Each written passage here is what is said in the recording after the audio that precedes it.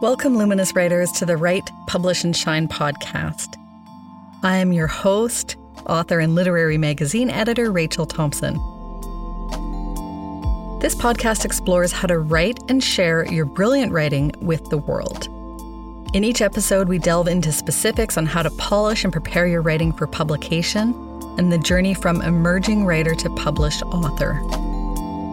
Welcome, Luminous Writers. This is part 2 of conversations with 4 writers from my Lit Mag Love course community. In the last episode and in this episode, we hear from Ellen Chang Richardson, a poet, writer, and editor of Taiwanese and Cambodian Chinese, or Chinese Cambodian, as she puts it, descent, whose writing has appeared in The Fiddlehead, Vallum Contemporary, and Watch Your Head, among others. Hege A. Jacobsen Lepre, a Norwegian-Canadian translator and writer who had her first story published in English in 2013 and has since chosen that as her writing language.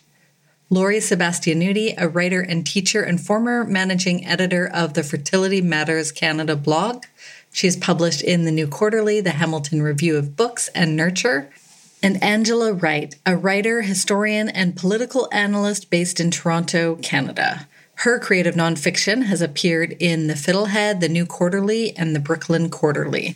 They are back this time to talk about rejection and resilience when it comes to writing and publishing in Lit Mags. You probably already know this or have heard that rejection is a big part of writing to be read and submitting your work to Lit Mags. You probably also wish you could snap your fingers and become immune to rejection, but sorry, it is unavoidable. And it just feels bad. We're wired for that. And unfortunately, were we to totally avoid feeling bad about rejection, it would make us pretty bad writers. To be blasé about being turned down would likely require turning off all our feelings, and feeling is an occupational requirement for us writers. But before we leap right into those bad feelings about rejection, I asked the writers with us to go through some of the things they learned they can do to minimize the chance of rejection for their work. This is not a bulletproof list, again, sorry, but here are some mistakes you can learn from. You'll recall last episode, Hege A. Jacobsen Lepre told us about how she writes in every genre there is, from quite traditional to very experimental. So she has tailored lists of places where she sends her work. But she wasn't always so clear in her submissions. Early on when she was submitting to journals, she made the mistake of forgetting to include a cover letter. I've done every single thing that you can do wrong, like send the wrong attachment, realizing afterwards that, oops, that was 50 words over, and that would have been easy to edit out. But, these things happen. You just have to be kind to yourself and say, I'll try to do better next time. There's no point in beating yourself up over something forever. The first time I didn't know, I was so completely green here that I had no idea. I don't think I even sent a cover letter. I don't know what I wrote in that because it was unsubmittable. So I didn't know how to do these things. I had no idea what I was doing. I did on that first submission to Room, I did receive a personalized rejection, which I think made it much easier for me to keep going. Having that first encounter be sort of positive really helped me, but I'm pretty sure I didn't have an actual cover letter. I did have 2 pieces published at that point. So I wasn't completely empty. So I think the whole letter may have been just a bio, like a very short bio. Now, forgetting to send out a cover letter isn't always a big deal. I find in general writers agonize over the cover letter much more than they need to, actually. Some journals want them, others don't mind either way. But Hege does touch on a mistake she made within those cover letters that I think is really important to note, and what she picked up after taking the Lit Mag Love course in 2017. After 2017, when I sort of learned how to do these things, I did start writing real cover letters. And I can see those first ones, how I sort of tried to exaggerate my experience, which wasn't much. And now I'm sort of paring it down and tailoring it to where I'm sending it. So even stuff like my bio will change slightly depending on what corner of the market I'm aiming at, because there are some names that will be a little more enticing and, make them want to look at my piece. compared to others. So if it's something really experimental, then I will name certain places I've been published. And if it's more mainstream, I'll name certain others. I'm not just tailoring where I send stuff, but also the parts of myself that I mention in my cover letter. That makes me so giddy to hear that she learned from those early submission fumbles, and she now tailors what she says in her cover letters, just like she tailors where she sends her writing. Lori Sebastianuti also found that when she didn't reflect as much on her submissions, when she wasn't as careful and methodical, that got her into trouble early on. In our previous episode, Lori talked about how her writing process evolved away from starting with looking at journals and what they want to instead starting with looking inside herself for the story she wants to tell, and then finding the fit with the journals who will publish those stories. But it took a while for her to learn how to look for that fit. So I wrote a prose poem that I was really proud of and really happy with. And I thought, don't ask me why I thought this, but I thought, I'm going to submit this to Brevity. And Brevity, I did inquire. They do publish the occasional prose poem, but Brevity is known for like fast paced because it's short form, right? It's 750 words. So fast-paced flash nonfiction, so real stories, but told almost like fiction in a way with like a narrative arc and all that stuff. And here I am submitting this like dreamy circular prose poem, which is what a prose poem I've told is supposed to be. Needless to say, it was a rejection. But I think once again, this was back in 2017. I was just starting and I was not really thinking through, looking back, really, should I have submitted that prose poem to Brevity? Probably not. But hey, it was a learning experience. So I think, once again, when editors say, read the journal, know the journal, I mean, they're not just saying that, they hear themselves speak. It's really true. So yeah, I learned from that for sure. Read the journal. Yes, that is vital advice for writers, and I hope it helps encourage you to do the same. If you've been submitting a while and starting to get those rejection letters, Ellen Chang Richardson has another note all writers should listen to from editors. I want to talk about like resubmissions.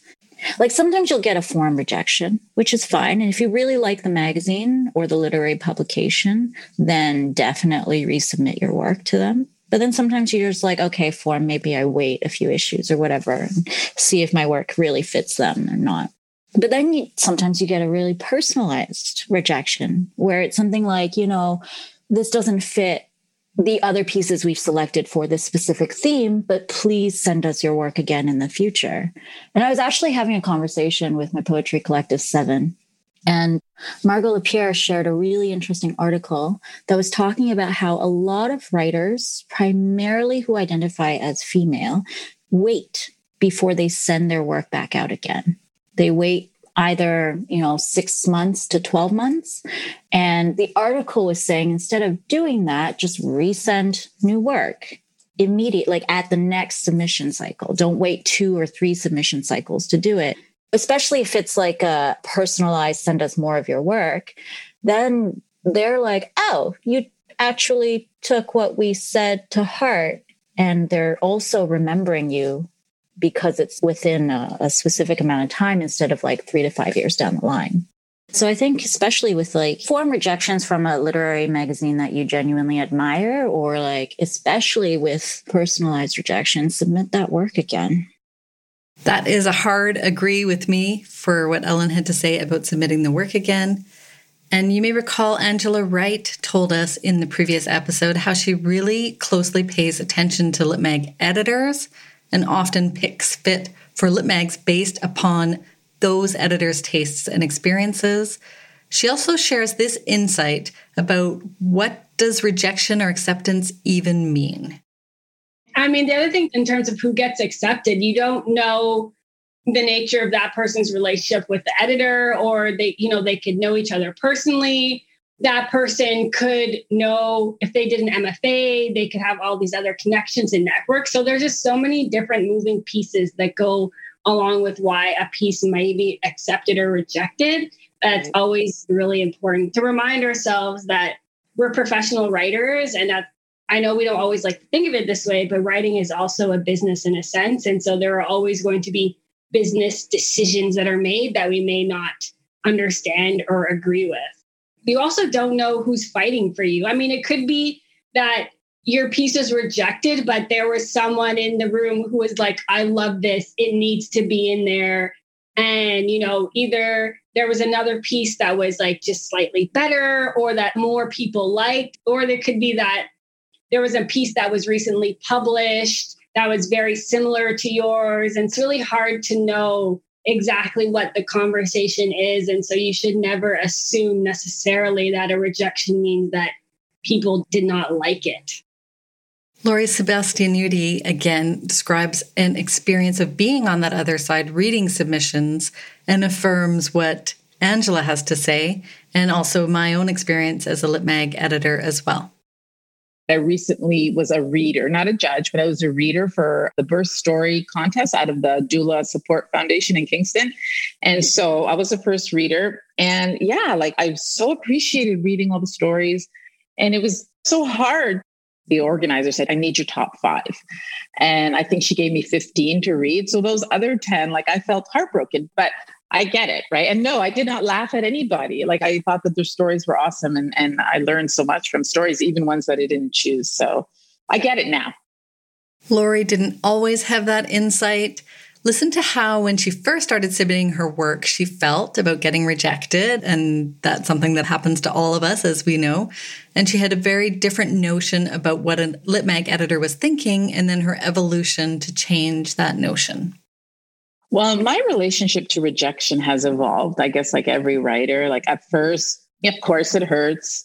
You take it personally, but I think I was embarrassed. When I get a rejection, I'd be like, oh my God, what did this editor think? Did they laugh their head off thinking, who is she thinking she could get into this journal? I really felt that sort of sense of embarrassment, but I've learned that, that's most likely not the case. They're probably not laughing at me. They're probably admiring me for trying and putting my work out there. And just talking with other writers about rejection so helps. And just that there's so many people who want a spot and there's not a lot of spots. And you have to understand that tough decisions are made. And it's easy to hear that, but I think I've really let that sink in. I got a rejection not too long ago from this journal in the US, Image. I have a subscription and I read and it hurt. I didn't feel embarrassed. I think I'm over that, but it hurt a little bit. But then I moved on and I'm like, well, I got other essays I want to write. I'll let that one sit for a bit. Maybe I'll come back to it. Maybe I'll change it. I'll try another journal. So yeah, I think it's always going to hurt a tiny bit, but I really don't dwell on them anymore. I used to dwell on them and I've lost that sense of embarrassment. And I realized that, it's probably more admiration that editors are, an appreciation that you actually have an interest in their journal. So yeah, it's definitely evolved. But what's helped is talking to other writers, my writing group, the groups that we have in Writerly Love or in Facebook groups, hearing about people saying this was rejected 5 times and then it got published, or even just people saying, you know what, it's rejected and I'm going to wait and see what to do with it, or I'm going to send it out again right away. All of that is very helpful. Ellen Chang Richardson also found it hard to get those rejections at first, who wouldn't, but then learned to appreciate getting any response at all. Let's say we send out 10 submissions and they go out there into the world. Chances are I'm going to get 8 rejections, maybe even 9, maybe even 10. When you get rejections, you kind of get this feeling of am I alone? Does my work suck? But then if you talk to other writers and other people of your community, you realize that it's just part of the damn thing. So when I first started submitting, I would be devastated. But actually, one of the lessons, I don't know if it was part of Writerly Love or if it was part of LitMag Love, it was more of a self-care perspective when it comes to rejections. And so I actually appreciated that, because that course was take the rejection, but don't dwell on it, right? Celebrate the fact that you've gotten a response even. Because sometimes places don't respond.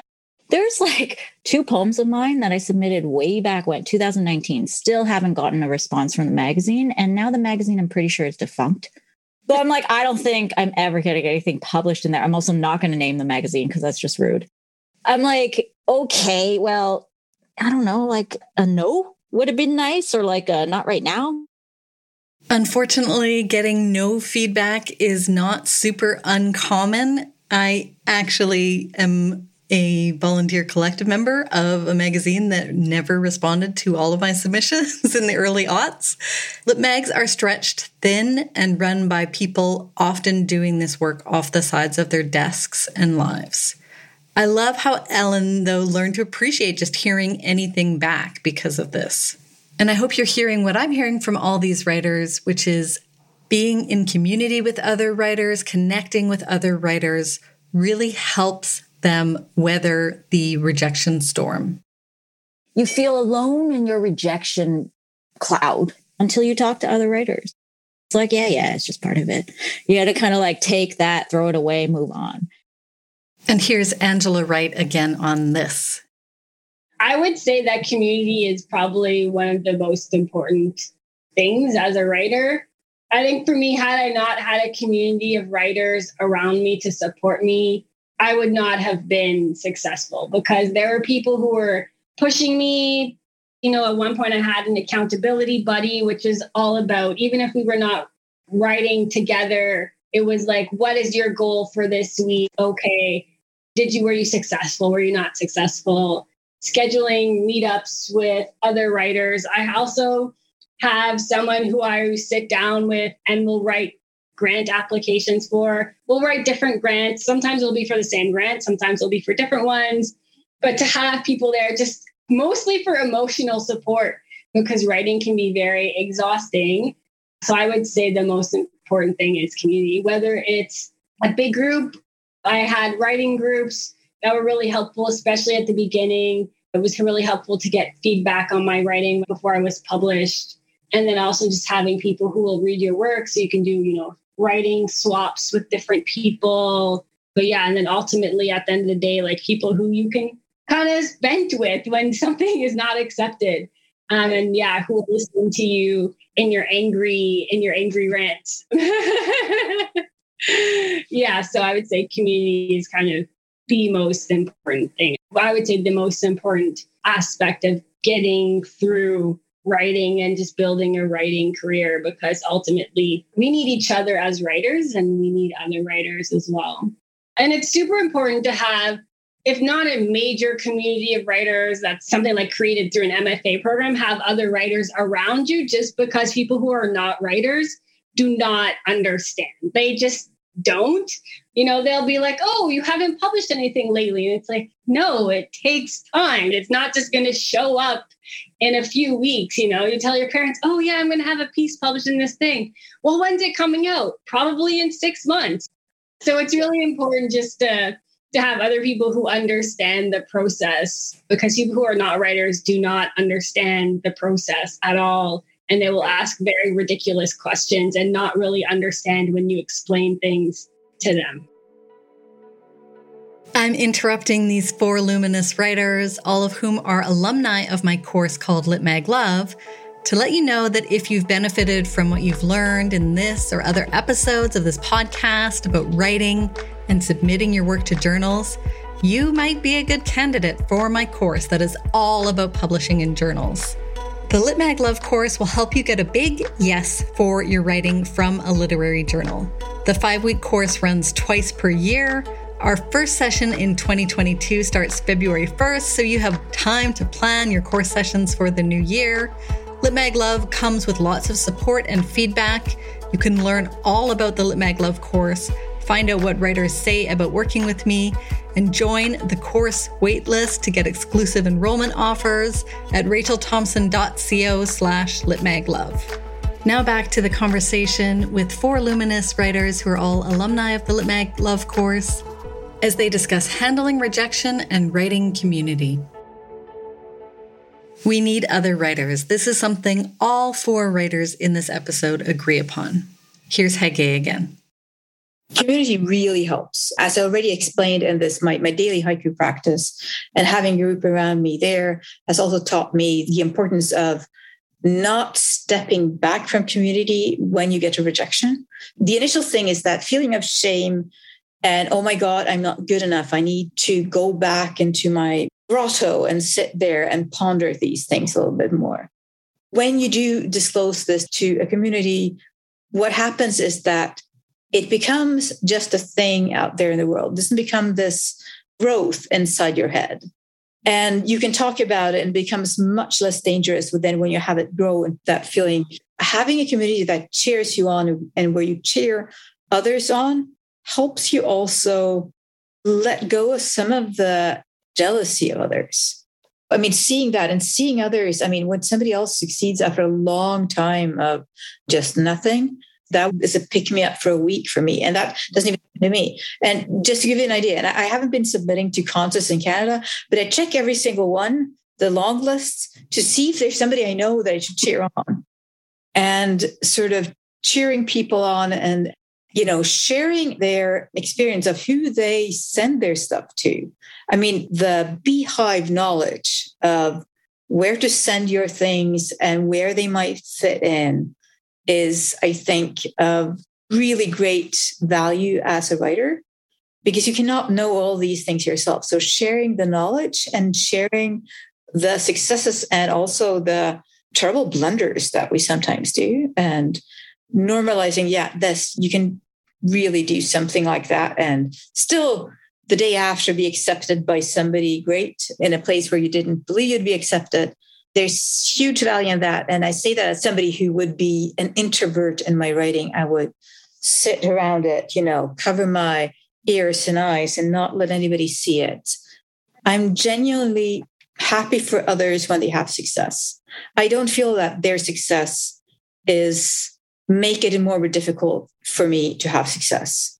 It's almost a shared success. And having a group around you that you can share that, oh, I got a rejection and I feel really sad. And, oh, what should I do about this thing? It really helps me keep going. Similarly, Laurie Sebastianuti finds inspiration and not envy when she sees writers in our community succeed. You know, being a part of Writerly Love, my own writing group, even Twitter to a lesser extent, it's knowing that, like we said, putting yourself out there, people who understand that, people who understand rejection, people who understand the need to write, the need to get your stories out. I think those are absolutely crucial. And I think too, what has been amazing to see is like, sometimes you start out with people around, you know, the same kind of, I don't want to say level, but kind of, you know, novice writers. And then you're seeing some people like go off and publish books even like, and you're seeing all the trials and tribulations in that, you know, and so you're like, oh, one day I hope to be there. And you think, okay, so I should expect this, I should expect that. And so I really do think it's crucial. Still, each of these writers have their own personal, often really introspective ways of handling rejection. For Laurie, her preparation for possible rejection comes even before she hears back from the journals, right when she hits that submit button. I feel that a lot. I feel like I do, like we talked about with CNF, I feel like I do need inspiration or kind of like a little push. And I usually go for a walk. I might say a little prayer. And I just kind of think to myself, like, okay, what's the worst thing that can happen if A, this gets rejected, B, it gets published and people read it? Like, what's the worst thing that can happen? And what's the best thing that can happen? You know, a reader identifies with my story. So yeah, I think it's a lot of thinking, a lot of reflection, prayer, and going for a walk. That really helps me. Just looking at the trees and just thinking about it. So what I do, first of all, I don't try to downplay the feelings I have. The feeling of hurt and of being rejected and worthless, I let them simmer for a few minutes, and then I tell myself to breathe, and I tell myself it's okay to feel that. And I put both the peace and the rejection away and go for a walk, because walking helps me with almost everything. I usually don't reopen the piece again. But sometimes it is useful because I realized, for instance, 2 rejections that was, wow, how did that happen last year? I realized I had sent the wrong version of the piece. I was supposed to send one and I sent another one that was pre-edited one. So that made me feel both like an idiot, but also these are things that happen. And this is part of explaining why I got that kind of rejection. So I actually did that with it was one piece and I sent it to 4 different ones. I withdrew from the other 2 when I realized that I'd sent the wrong version, like months later. I usually try to concentrate on something else that I've written and free write a bit and get the flow. There's one thing that these rejections do. All that self-doubt will very often put you in a position where you start self-editing is doubting every word that comes out of your keyboard or pen. So getting the flow going again is one of the first things I need to reestablish after that hurt. My process is that I have a subfolder in my inbox. So it's a subfolder and it's called Literary Submissions. And anytime I get a rejection, I look at it and I immediately move it to that folder and I just forget about it, or at least try to. My strategies for rejection have been, one, I would say, is not to take things personal. It's always hard, especially when you're writing CNF and you're writing about your own life, as I often do. It can feel like a rejection of your story or a rejection of your life. And so, yeah, it's trying to remember that we are also professional writers. And so this is like a professional rejection. It's not a personal rejection. And it's also not necessarily a rejection of the quality of the work. There's some editors who just do not get certain things. Not all editors are good. That's another important thing to remember. Yeah, not all editors are good. Not all editors understand different ways of living in this world, just different ways of understanding and processing what happens in this world. Other than that, I would say too, is celebrating my wins, I think, a lot.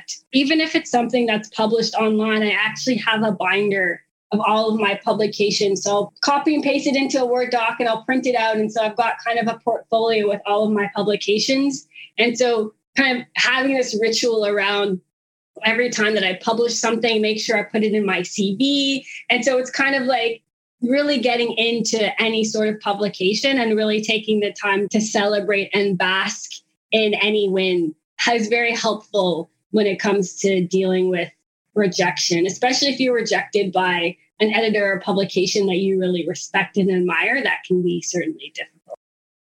I love what Angela does around really celebrating those wins. Those publication yeses feel great, but you probably notice they're not as sticky in our minds as the no's we experience. So whatever you can do to make them more sticky, to hold on to those celebratory moments is wonderful. Of course, sometimes the rejection gets to be too much and it's time to take stock. Here's Angela Wright again. There has definitely been times where I've said, not now, I need a break. The hardest thing I think about being a writer is that it's very difficult to sustain a practice and also be able to live life. I lived in Toronto, which is where I kind of started my literary career. And it's a very expensive city. And yeah, it can be very difficult when you're trying to devote enough time to writing while also trying to pay your rent and pay your bills. If it was not for, grants that I got through the Ontario Arts Council and the Canada Council for the Arts, I would not have been able to work as a writer full time. But what I found is that it can be very exhausting, even if you're successful with grants, you have to apply every year. And so there's definitely been moments where I said, I need something that is more sustainable. I need something that will allow me to, be able to take a break and not have to worry about whether or not I'm going to be able to pay my bills. I would say on average, it takes me at least 10 to 15 hours to put together like a solid grant application. But for some of them, it can take up to 30, 40 hours, which is a lot of time. It works out if you're successful, but it's a lot of time to devote to something that's not a sure thing. So there you have 4 writers on how they handle rejection with lots of different approaches and ideas, but also one big underline under community. I want to give the final word for this episode to Hege about one of the big benefits of practicing submitting, of making mistakes, of putting yourself out there, of handling whatever comes when you do. as she describes her own personal development? I feel that, failing and showing that it is human and rightly human, if you're a rightly human being, it is okay. It is okay to do that. It's okay to, screw up your cover letter. And you're not the only person in the world who's done that. I think that there's been a tremendous growth in me as a person as I slowly start to let up on that control and allow other people in that sphere when I'm writing and failing and sometimes succeeding. And everybody has their own path. And I'm sure there are others that end up in a different corner saying, I don't care about validation, so I'll self-publish. Or people are so zen, they don't even care about being published. They go to open houses and read beautiful poetry, but they don't care about that publishing part. So I think the path needs to be found individually depending on where you want to go. But I want my writing to be out in the world. And I want the writing to be as good as possible and be in the place where it fits best. And for that, community has been really crucial in my understanding of how to do that. My Lit Mag Love course will help you get a big yes for your writing from a lit mag you love. Get ahead in your plans to publish in 2022 by joining the waitlist today. You will get special enrollment offers if you do. Learn more about the course and get on the waitlist at rachelthompson.co/litmaglove. The Write, Publish, and Shine podcast is brought to you by me, Rachel Thompson. You can learn more about the work I do to help writers write, publish, and shine at rachelthompson.co. When you're there, sign up for my writerly love letters. They're sent every other week and filled with support for your writing practice. Our podcast production assistant is Tamara Jong, who patiently helped gather all the interviews for this episode. Thank you again, Tamara, for being such an incredible literary citizen and inspiring us with your support of writers in our community. If this episode encouraged you to join the Beehive community of writers, to persist with your dreams to publish in lit mags, or even to take a much-needed break, I would love to hear from you. You can tag me on social media. I'm at Rachel Thompson on Twitter and at Rachel Thompson Author on Instagram. And tell other luminous writers about the episode. You can do this by sending them to the podcast at rachelthompson.co/podcast or searching for Write, Publish, and Shine wherever they get their podcast. Thank you for listening. I encourage you to find that growth and feel all the feelings as you write and publish what you're meant to write and publish. My guest spoke to us from Oslo, Norway, from the land of the Algonquin Anishinaabe Nation in what is colonially known as Ottawa, Canada, from the traditional territory of many nations, including the Mississaugas of the Credit, the Anishinaabeg, the Chippewa, the Haudenosaunee, and the Wendat peoples in so-called Toronto, Ontario, and the traditional territories of the Erie, Neutral, Huron-Wendat, Haudenosaunee, and Mississaugas in what is colonially known as Hamilton, Ontario, Canada. Myself, I am a guest in the South Sinai, Egypt, on lands historically and presently occupied by the El Tirabin Bedouin.